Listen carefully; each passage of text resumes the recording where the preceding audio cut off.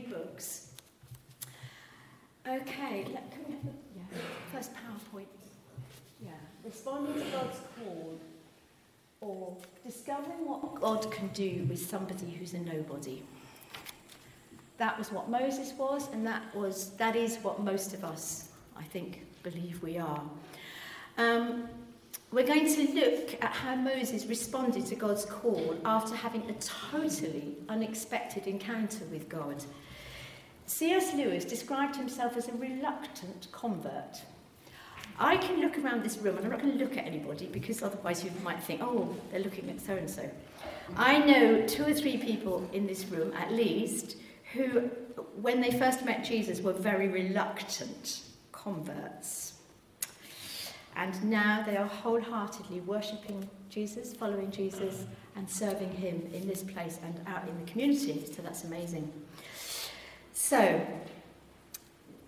a good subtitle today would also be How Moses, the Reluctant Convert, Responded to God's Call. And I want to encourage you to get into the Bible. It's full of stories of people who hear God calling them. People who are quite like us. Okay, I just thought of some of the things that I felt about myself, and I hear other people saying, we write ourselves off. We can only focus on the negatives. We're kind of cut half empty people. We disqualify ourselves because of things that have happened in the past, because of our failures in relationship or business or finance or education. And sometimes we've allowed other people's opinions of us to disqualify us. So that is, the Bible is full of stories of people like that, and we too have to say those things about ourselves. I just want to think about some of the people, the unlikely people who God called. There was a small boy who went on a picnic. He went with 5 loaves and 2 fish. And there was the most incredible preaching. If you think it's long here, it went on for a couple of days. And this little boy, he knew that the disciples needed to have his packed lunch. He didn't really know why, what was going on. So he gave the 5 loaves and 2 fish, all he had. And out of that, there was the most miraculous provision. That's all he had in his hands. And then there's a prostitute who Jesus met, who was so utterly overwhelmed by the love of Jesus for her that she took the most costly perfume and anointed him. And the religious were offended. And then there's Peter, who was an exceptionally rough fisherman, who dared to obey Jesus when he said, "Follow me." I don't think we have any idea just how rough Peter was. And I know that there are people here, there are a lot of people here, I've been around a long time, and there are a lot of people here who, when they first arrived here, were very broken-hearted, exceptionally broken-hearted. There are people who had written themselves off, there were people who believed there was no hope, there were people who just didn't even know why they were here, and that they just sensed that God was calling them, and God has changed them. God is changing them. God is changing us all. That's what he does. And the wonderful thing is that God meets us exactly where we are. Not where we'd like to be, not where someone else is, exactly where we are. And there's not one of us that can't have a meeting with God here and now, this morning. I just want to read you something. Okay. Dear God, was that really necessary? Did you really have to make that man lame just before the Sabbath? Really, sometimes I think when things are too quiet up there, you say to yourself, let's see, what kind of mischief can I play on my friend down there? Is that familiar to anybody? Does anyone know what that comes from? The film? It's a musical, it's Fiddler on the Roof. And I wanted to read that because I think we get incredibly polite and sort of set in our ways in how we communicate with God. That's a very Jewish way of communicating. I actually love I spend a lot of time with children in Sunday club and youth in this church, and at the moment a lot of time with new Christians on the Kingsbridge course, and I just love the way they're very spontaneous about how they hear God. And we've been talking on the Kingsbridge about prayer. And Aid led the evening. And I was just talking to somebody and said, do you pray out loud? Oh, all the time. I wonder when the last time was that you prayed out loud. God wants to hear our voices. And it's interesting, as we speak, we start to hear back. So let's also remember that Jesus said, unless you become like little children. They have no self-consciousness, they don't care. They just say it like it is, and they talk to God, and they listen to God, and they get pictures, and they get words. Jesus says, like little children. So what we're going to do is just have a look at the highlights so far of the Moses story. I've just picked a few choice bits from the preachers that we had so far. So, just like Moses, we are the called ones. We're called to be God's person in the life situation that we find ourselves in. Nothing of our life experience is wasted when God calls us. He can use anything that has happened or is happening to further our training plan. God sees when I'm not ready, and he's prepared to wait to get my attention. God sees when I'm not ready, and he's prepared to wait to get my attention.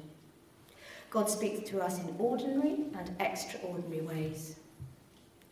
When we set time, when we make a choice to set time for an encounter with God, God always will meet with us. But we have to be very intentional. We have to make some choices. I'm going to really, Lord, I'm going to put this time aside. And some of you are really, really busy with family life and careers and many, many things. But actually, we do all make choices. And we need to say, God, am I going to make some time a priority with you? There's always a creative way of finding a bit of time. You know, Susanna Wesley, she was the wife of Charles Wesley. She had loads and loads of children, and she was really busy. Charles Wesley was off preaching all over the place, and she used to just crouch down on the kitchen floor, pull her apron over her, and tell the children to run away because she was praying. That's how she did it. Where there's a will, there's always a way. So God met Moses in a burning bush. God called him by name. God came down to meet Moses exactly where he was.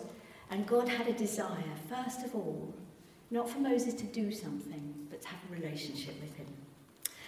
And God called Moses then to do something, to lead people from slavery in Egypt into the promised land. He said, "Go, I'm sending you to Pharaoh. You must lead my people Israel out of Egypt." I'd love you to open your Bibles, please, at Exodus chapter 3. And to follow this, we are going to be engaging with the Bible. We're going to be doing a little verse-by-verse Bible study. If you don't know where Exodus is, get someone to help you. It's in the Old Testament. It's the third book. Liz is coming up to read to us. And I've entitled what she's going to read, God's to-do list, or God's job description. So this is what Moses had. This was his job description, his to-do list. The Lord said, "I have indeed seen the misery of my people in Egypt. I have heard them crying out because of their slave drivers, and I am concerned about their suffering. So I have come down to rescue them from the hand of the Egyptians and to bring them up out of that land into a good and spacious land, a land flowing with milk and honey, the home of the Canaanites, the Hittites, Amorites, Perizzites, Hivites and Jebusites. And now the cry of the Israelites has reached me, and I have seen the way the Egyptians are oppressing them. So now, go, I am sending you to Pharaoh to bring my people, the Israelites, out of Egypt." But Moses said to God, "Who am I that I should go to Pharaoh and bring the Israelites out of Egypt?" And God said, "I will be with you, and this will be the sign to you that it is I who have sent you. When you have brought the people out of Egypt, you will worship God on this mountain." Moses said to God, "Suppose I go to the Israelites and say to them, 'The God of your fathers has sent me to you,' and they ask me, 'What is his name?' Then what shall I tell them?" God said to Moses, "I am who I am. This is what you are to say to the Israelites. 'I am has sent me to you.'" God also said to Moses, "Say to the Israelites, 'The Lord, the God of your fathers, the God of Abraham, the God of Isaac, and the God of Jacob, has sent me to you. This is my name forever, the name by which I am to be remembered from generation to generation. Go, assemble the elders of Israel, and say to them, 'The Lord, the God of your fathers, the God of Abraham, Isaac, and Jacob, appeared to me and said, I have watched over you and seen what has been done to you in Egypt. And I have promised to bring you up out of your misery in Egypt, into the land of the Canaanites, the Hittites, the Amorites, Perizzites, Hivites, and Jebusites, a land flowing with milk and honey. The elders of Israel will listen to you.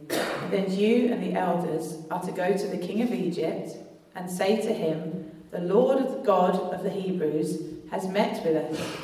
Let us take a 3-day journey into the desert to offer sacrifices to the Lord our God. But I know that the king of Egypt will not let you go unless a mighty hand compels him. So I will stretch out my hand and strike the Egyptians with all the wonders that I will perform among them. And after that, he will let you go. And I will make the Egyptians favourably disposed towards this people, so that when you leave, you will not go empty-handed.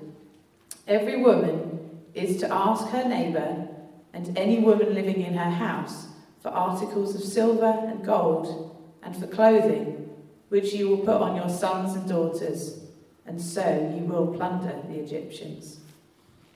Moses answered, "What if they do not believe me or listen to me and say, 'The Lord did not appear to you'?" Then the Lord said to him, "What is that in your hand?" "A staff," he replied.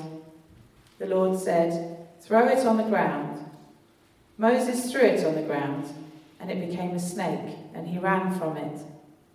Then the Lord said to him, "Reach out your hand and take it by the tail." So Moses reached out and took hold of the snake, and it turned back into a staff in his hand. "This," said the Lord, "is so that they may believe that the Lord, the God of their fathers, the God of Abraham, the God of Isaac, and the God of Jacob, has appeared to you."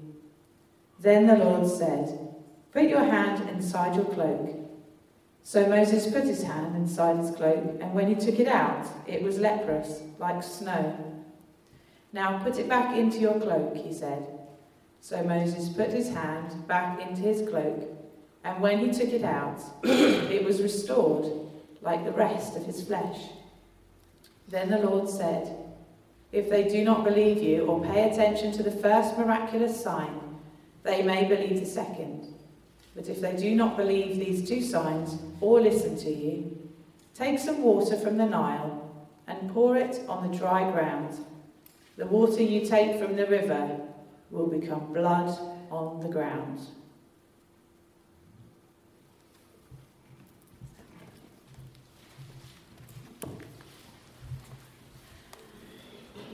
So, there's an awful lot going on there. I'm just going to give you a job description, okay? I've kind of put it all together into a job description. I'm sending you out to the wilderness. Never forget that I am with you. Go to Pharaoh. It's your job to lead my people out of Egypt. Call a meeting of all the Israelite elders. Say to them, I'm the God of your ancestors. I've been watching them and I'm very sad about how hard and tough things are for them. Tell them I'm going to begin to fulfill some of my ancient promises that I made to their patriarchs, that I would take them back to their promised land and I would bless them. Once you've got the elders on board, all of you go together to Pharaoh. Tell him that your God has met with you and you are requesting his permission to go into the wilderness and to take a sacrifice for 3 days. And by the way, it's going to be very tough. Pharaoh will make things very hard for you, but I'll show Pharaoh just how powerful I am. You will have a lot of favour with the Egyptians. They'll give you lots of treasure. You are to use the only thing you have, which is the shepherd's staff, to demonstrate my power. It's all you've got. You are to perform healing miracles. I think that's pretty intimidating to someone who's just encountered God. I don't know what you would feel like. I'd feel completely overwhelmed by that job description. The activists amongst us really like to have goals and objectives and aims and to know where we're going and to know what a job entails. But Moses could never have achieved what he did just with a job description. It wouldn't have happened. He'd have become completely swamped and completely overwhelmed. He could only do what he had to do to take people through very, very tough times by experiencing daily God's presence. I just want to say that again. God has amazing things ahead. He has tough things. And we'll only get through with what God's asked us to do if we daily seek encounters with him. In fact, constantly seek encounters with him. He is with us. He loves to talk to us. And he loves to hear us talking to him. So what we're going to do today is to do a sort of verse-by-verse Bible study to see what it was that Moses' excuses were. Okay, so there were lots of conversations, there were lots of questions, there were lots of excuses, there were lots of self-doubt and masses of self-consciousness. But most importantly, this all began with Moses establishing a relationship with God, God establishing a relationship with Moses. And the only way in which God could fulfill what he had for him to do was by Moses becoming a friend of God and walking with God and eventually having such an intimate walk with him that he had a face-to-face relationship with him, like one talks to a friend. Not social media, that's not communication of friendship, but face-to-face communication. So I think it's really important that we understand that Moses wasn't doing something for God, but he was doing something with God. So whatever God's calling us to, we're not doing it for him, but we're doing it with him, and he's doing it with us. Did you know that Jesus has given us a to-do list? A pretty overwhelming one, a pretty... well, I find it quite extraordinary, the to-do list that we have. That's just not me. That's just not one of you. It's all of us. This is our job description. Preach good news to the poor. Heal the sick. Make disciples. Get rid of demons. Remain in my love.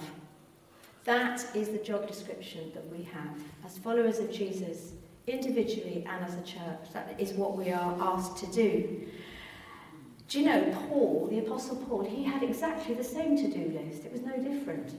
He had to do all those same things. And do you know, even he, that incredible apostle, he got frightened, he got intimidated, he got overwhelmed by the task.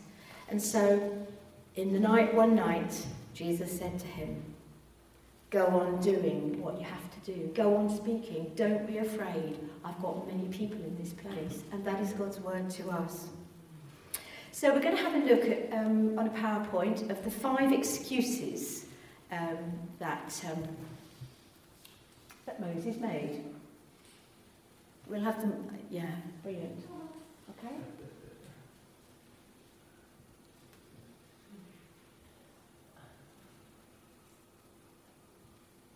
Okay, I'd just like people to shout them out one by one. You know, maybe you want to shout out the one that's pertinent to you, maybe you'd rather not anyone know. Okay, so let's have someone shouting out the first one. Like as if you really mean it. What, me? You must be joking. Right, the second one. God, you have no idea how ignorant I am. The third one. Self-doubt and self-consciousness. And the next? Inability. And the last?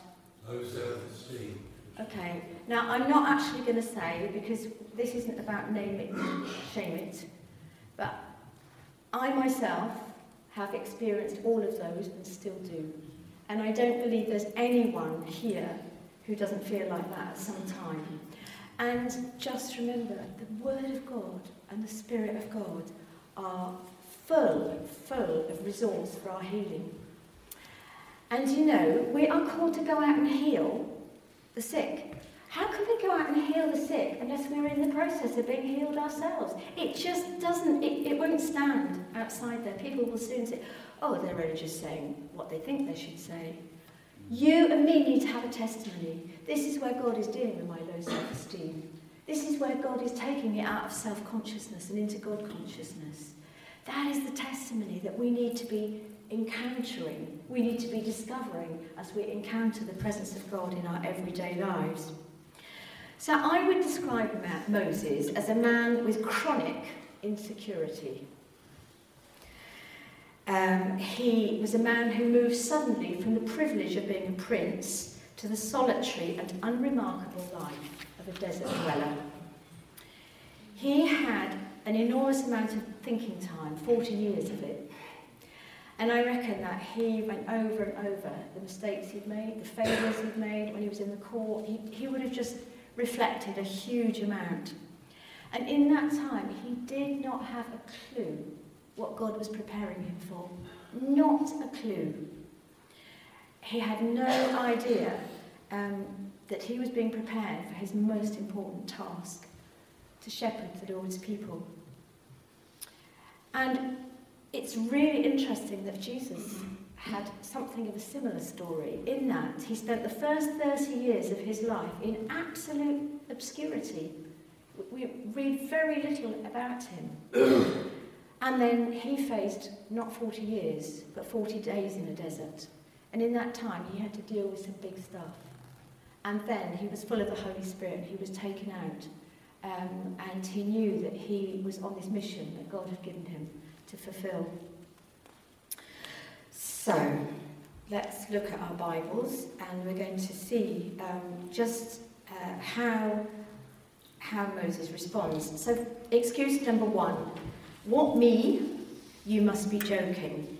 So if you look in verse 11, you will see that Moses begins to protest. Who am I to go before Pharaoh? Are we there? Verse 11? Chapter 3. We all got it? Who am I to go before Pharaoh?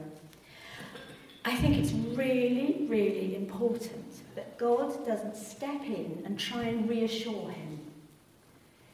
He doesn't deny what Moses had said. He doesn't deny his feelings.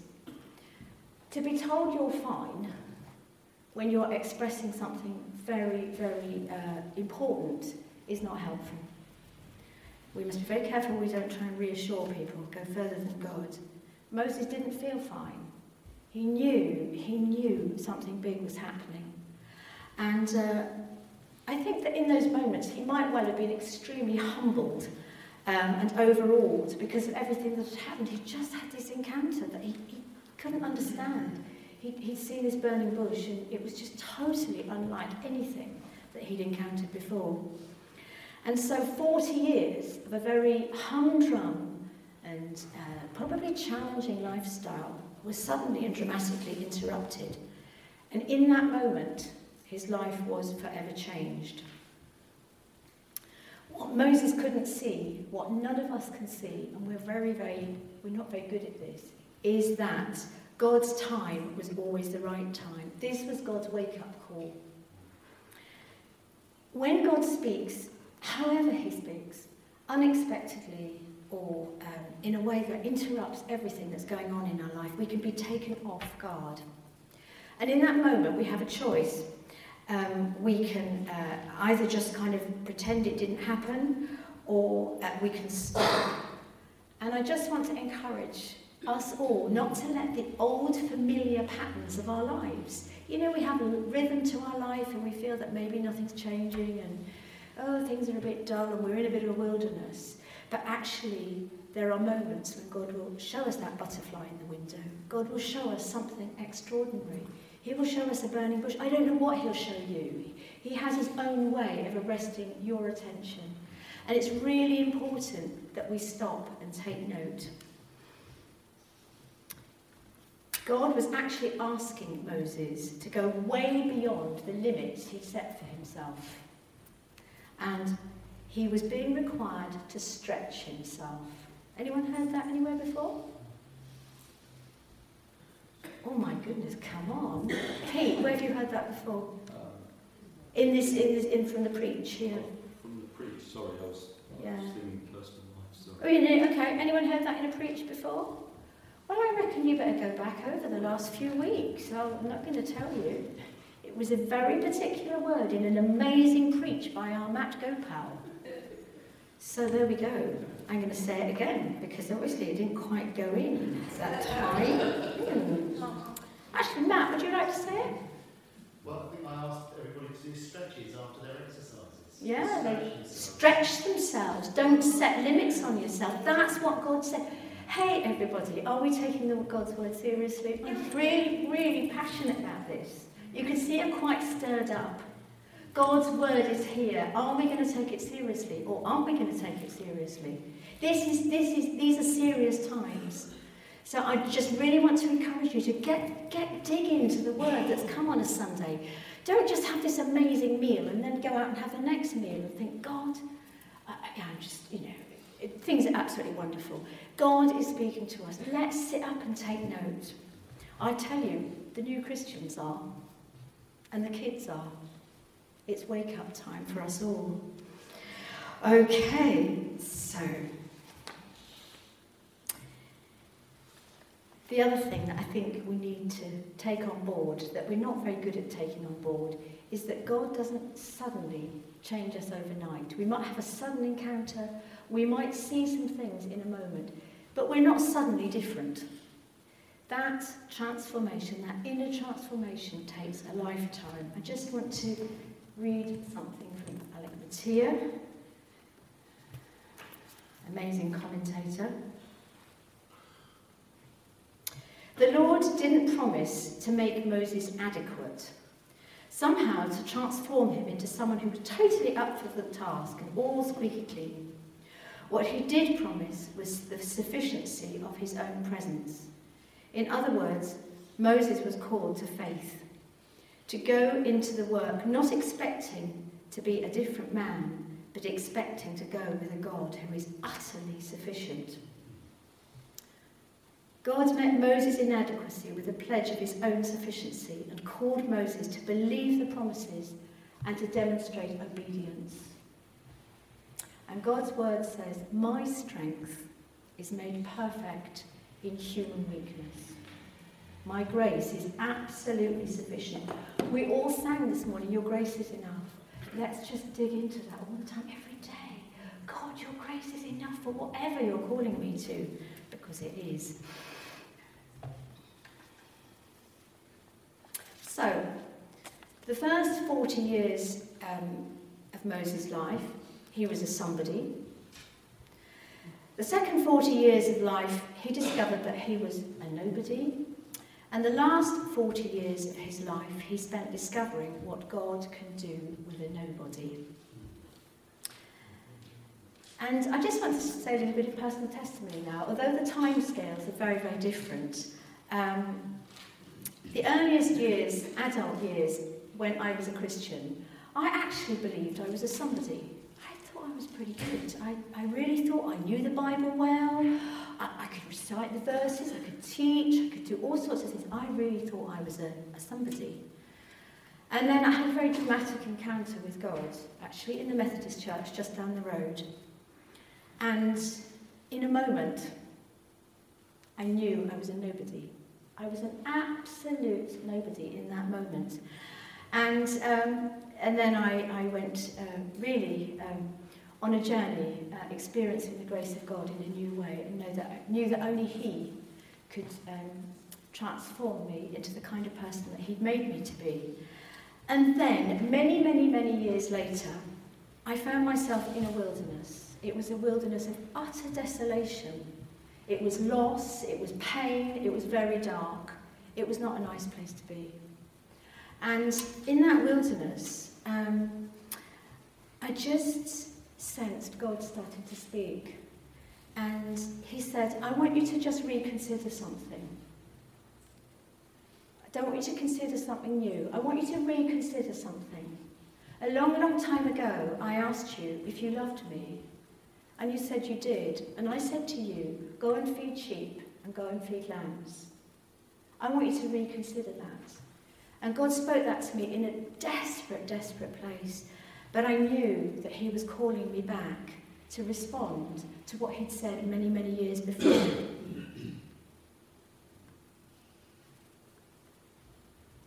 In the deserts, where we find deserts.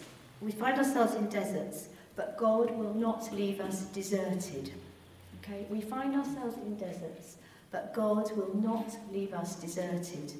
His nature is to reach into our darkest places.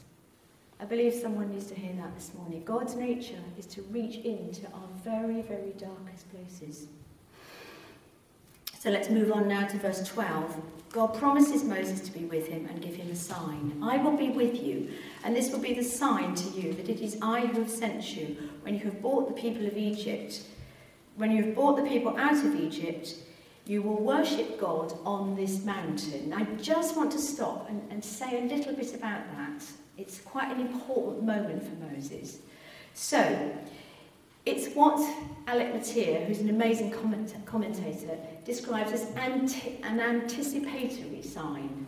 So it wasn't a sign in the moment, because this was going to happen ages in the future, but it was a sign, a promise that Moses would have, that he would look back on and think, wow, God promised me this. But I just want to give you a little bit of context. So Moses had been asked to lead the people out of Egypt into the promised land. So he stepped out in faith to respond to God's call, but he had no idea how hard this would be, not a clue. And I reckon there would have been a bit of a honeymoon period for Moses. So these Hebrew slaves were, he was the best thing. They were being led out of the promised land, and they were having all these signs, this amazing walk through the Red Sea when the waves went back.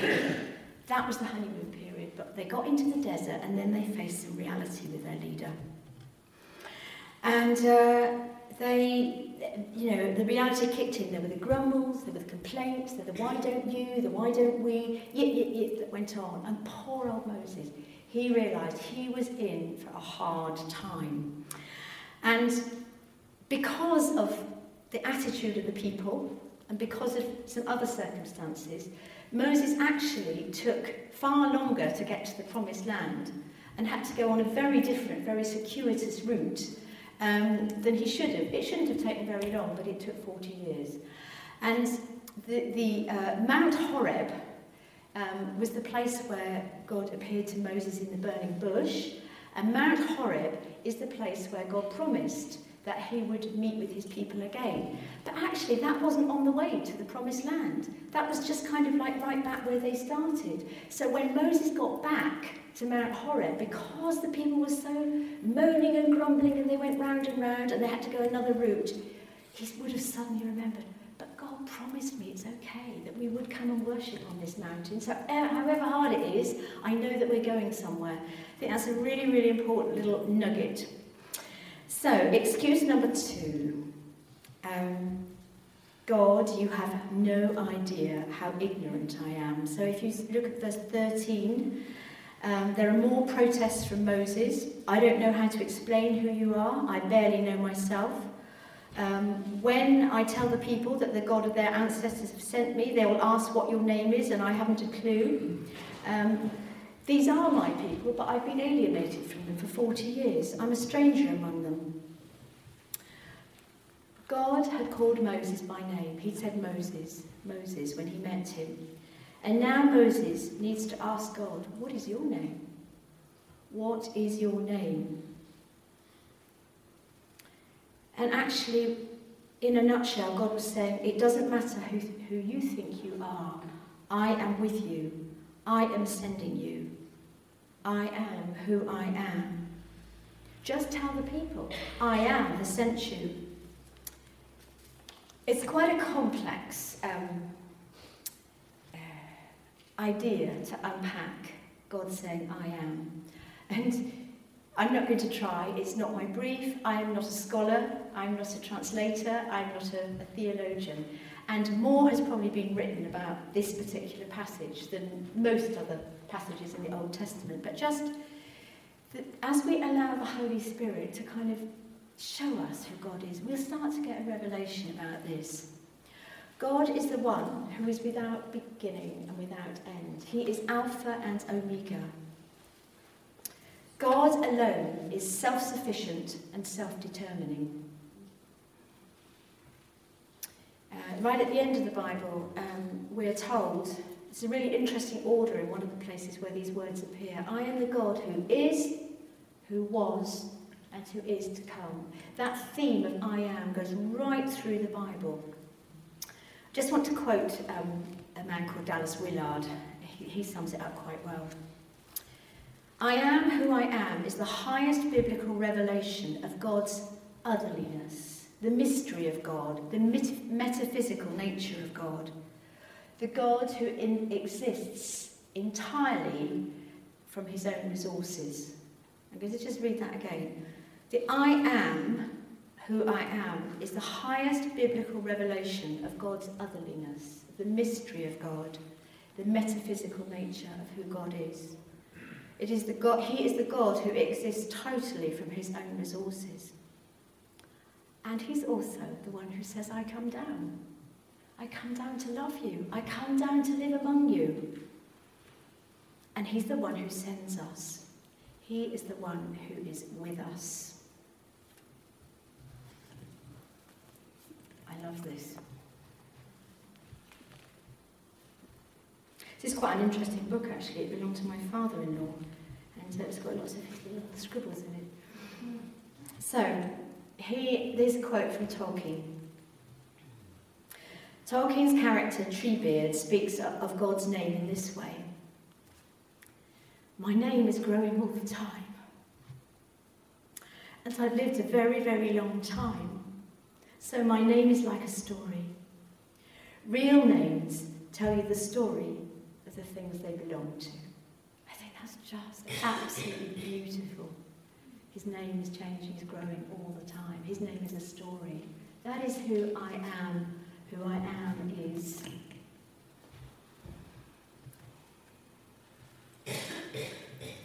The important thing is that we don't go because of what we know. We go because of who we know. That's why we go. Moses is actually aware of how very little he knows about God and how very unqualified he is. I just like to think about Moses in the court of Pharaoh. He'd been rescued and he was there as a toddler and his mum was there with him. And I'm absolutely convinced that she told him the stories. That she said, hey, something amazing happened to you, boy. You know, you were rescued and that's why you're here. And she prayed for him. She spoke to him of spiritual truths of the ancient faith. I'm convinced that would have happened. And I am convinced that she prayed for him. And somewhere deep in Moses, he knew that he'd once been miraculously rescued.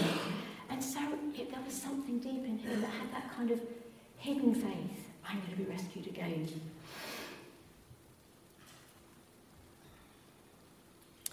So Moses, even though he'd had that kind of experience with his mum, had no instructions from a Hebrew teacher. All he had was a recent testimony of a life-changing encounter with God. That's all he had. I've met God. And there may be people here this morning who can't explain their faith at all, but you've met God. He's been with you. You've known something. You have a testimony right away that is yours, that no one can take away. Absolutely no one. I just want to tell you a little story. Somewhere I've got the love. Yeah. So, we're in the middle of the Kingsbridge, which is our amazing group for new Christians. And have you all seen this? Yeah? Okay, this is what we encourage people to give away. It's an amazing little pamphlet which is all about the love of God. And we've been using this on the Kingsbridge. And I sensed at the beginning that God was asking me to give this to somebody, a very particular person. But somehow, you know, you can't just give something to somebody. You've got to ask God to sort of find the way in, to open the door. And so he's been doing that. And I just want to tell you a tiny bit of what he's been doing. When did we start the Kingsbridge? How long ago? About 5 weeks ago we started the Kingsbridge. And God said, I want you to give this to this person. And there was no way I could give it to them right away. But this afternoon, Valentine's Day, I'm going to take it to them. And it's just like God's opened little doors, and another and another. So, on Friday afternoon, this person, who I'm embarking on a friendship with, knocked at my door and said, can I come in? And I was actually just about to go upstairs and finish my preaching prep, but there was no way I could say, no, really sorry, I'm preparing my preaching. So she came in, and we huddled around my Rayburn, which is where I do lots of talking and listening.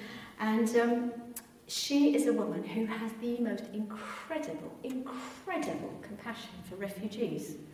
And we're going to be talking a little bit more about this in church. She might even be coming along to tell you about an amazing project that she and her husband are called to from nothing for refugees. I don't think she knows a thing about God's love, but she is expressing God's love in a truly remarkable way. I'm absolutely bowled over by the kind of love that's being expressed by this woman. So we sat together, and she did a lot of talking. And she said to me, I don't know what's going on in the world, but it's awful, isn't it? I think, what do you think? It's just terrible. And she was sort of speaking about the different areas of the world where there was so much going on. And actually, I didn't have an answer. She didn't want an answer. And I think we have to be so careful when we're sharing our faith that we know the time to speak. Remember, God is a God who listens, and God is a God who speaks. And maybe the best gift we can start to give to people out there is to listen with the ears of God. But actually, He is a God who speaks. So this afternoon, I'm just going to drop this in and just say something. Just drop in one word to start off with. And, I believe the Lord wants to wake us up. And He wants to take us out. And I think also we can help each other. In home group, you can sort of talk about, I find this really difficult. And someone will have an idea about perhaps how you could reach out. I know Viv won't mind me saying this. She's reaching out to her friends. And it's such a creative way. And I'm so excited about it. She's just got a few friends and she's asking them for a coffee. And they're doing the little Bible Society Life course, which is so accessible. And that's what she's doing. And she doesn't know where it's going to go. But I believe that the door has been opened and she is now able to speak of God's love to some people who don't really know what it's all about. So, our greatest gift is our testimony, and that was Moses' greatest gift. So, excuse number 3, self-doubt and self-consciousness. At long last, verse 21, Moses seems to be reassured that God would give him favour with his Israelites and things would get better. God gives him a bit of encouragement. They would not be leaving Egypt empty-handed. So there'd be some gold and some silver and some designer gear.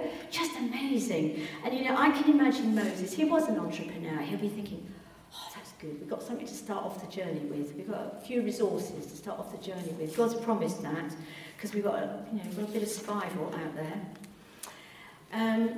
But then, if you look at chapter 4, verse 1, his focus goes right back on himself.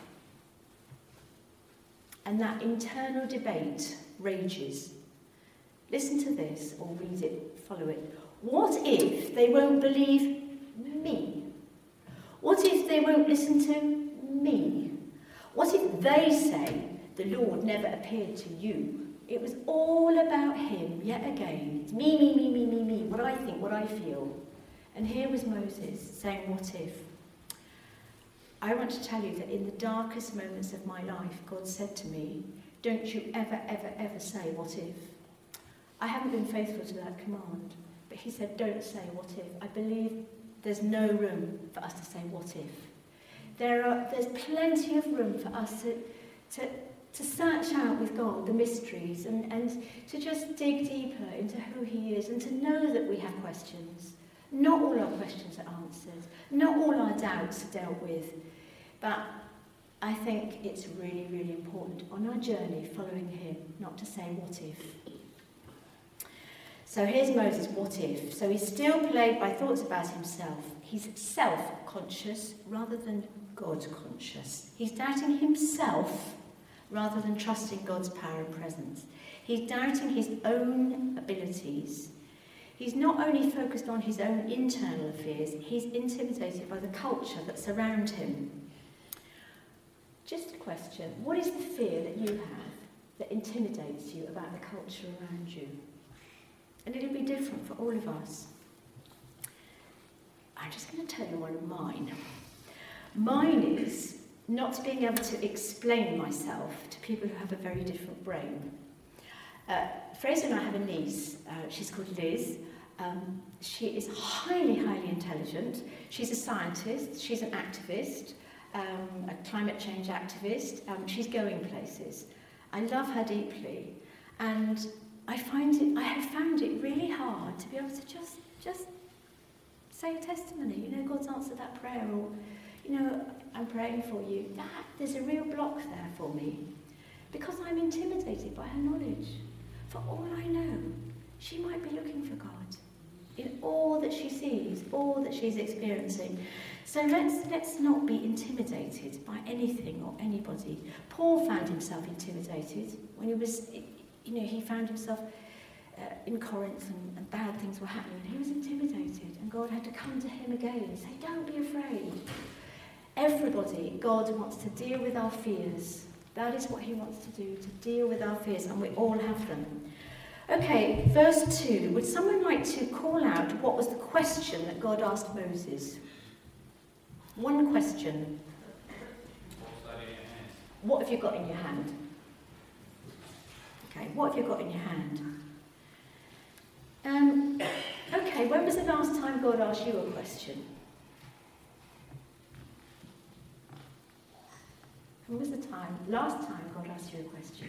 You might not have been able to answer it, you might be pondering with him about it. When was the last time he asked you a question? Anyone got anything they'd like to share? Simon? About half an hour ago when Liz read, what is that in your hand? Yeah. You heard him saying that to you. Brilliant. Thank you so much. About half an hour ago. Well, now you can get engaging with him, can't you? Like Moses did. Brilliant. Fantastic. You might be making all sorts of excuses, like, well, I don't have that kind of relationship with God where he asks me questions. I don't do God like that. But God is a relational God. He's God who's come down. He's come down to presence himself with us, to show us his love. That's how he relates with us. He talks, we listen. We listen, he talks. It's about conversation. It's about friendship. And I just want to encourage you, if you want a few sort of tips to know how to get going with all of this. First of all, a spiritual tip. If you think I'm not that kind of person, God doesn't speak to me like that, well, get hungry. Get hungry for him, because he's waiting to say some things to you. He's waiting to show you some things. Start to get spiritually hungry. If you aren't feeling like that, say, God, I want you more. I want this relationship with you. I want you to speak to me. I want you to show me things. I want you to see your love. I want to be healed from all my insecurities. Start engaging with him, and he will speak to you. The other thing that is really quite helpful, it's more practical. The Bible is full of questions.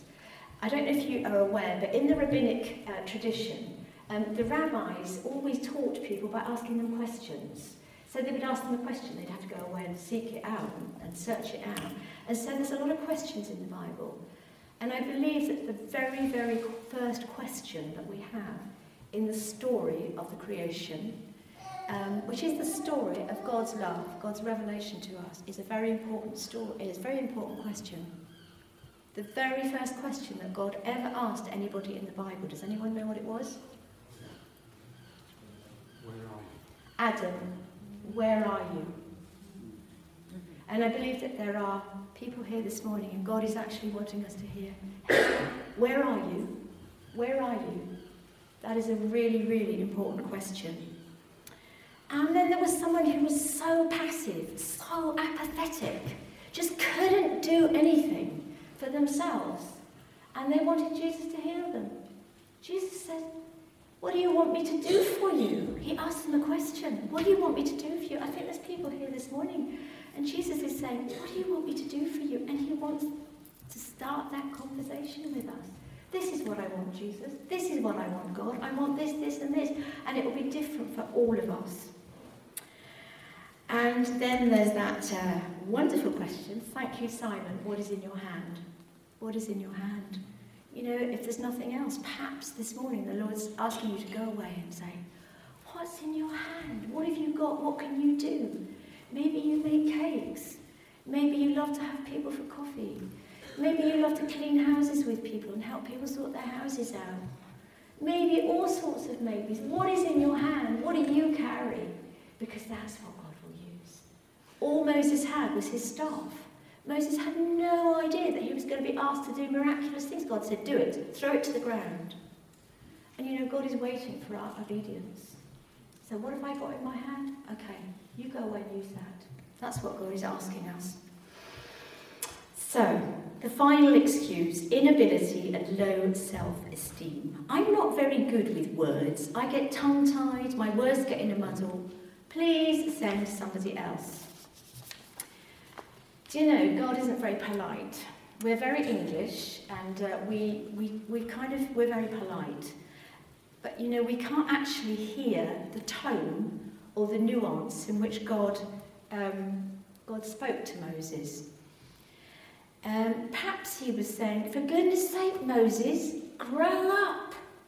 Just grow up and shut up. Stop and think. Who made you? Who gave you the mouth that you've got? Who gave you the ability to speak, the mind, the way to deal with words? Who gave that to you? That was me. I am with you. Don't worry. Just don't worry. Just grow up and trust me. I'll tell you what to say. I'll tell you when you get there. I won't tell you ahead of time. You know, when Fraser and I were called to pastor this church in 2000, we had no idea what God would say to us about what we had to do. We knew he'd called us. We knew he'd called us to bring healing and salvation in this place, but we had no idea. It was step by step. He said one thing, then he said another, then he said another. That's how relationship is. So, we've got to make a start somewhere.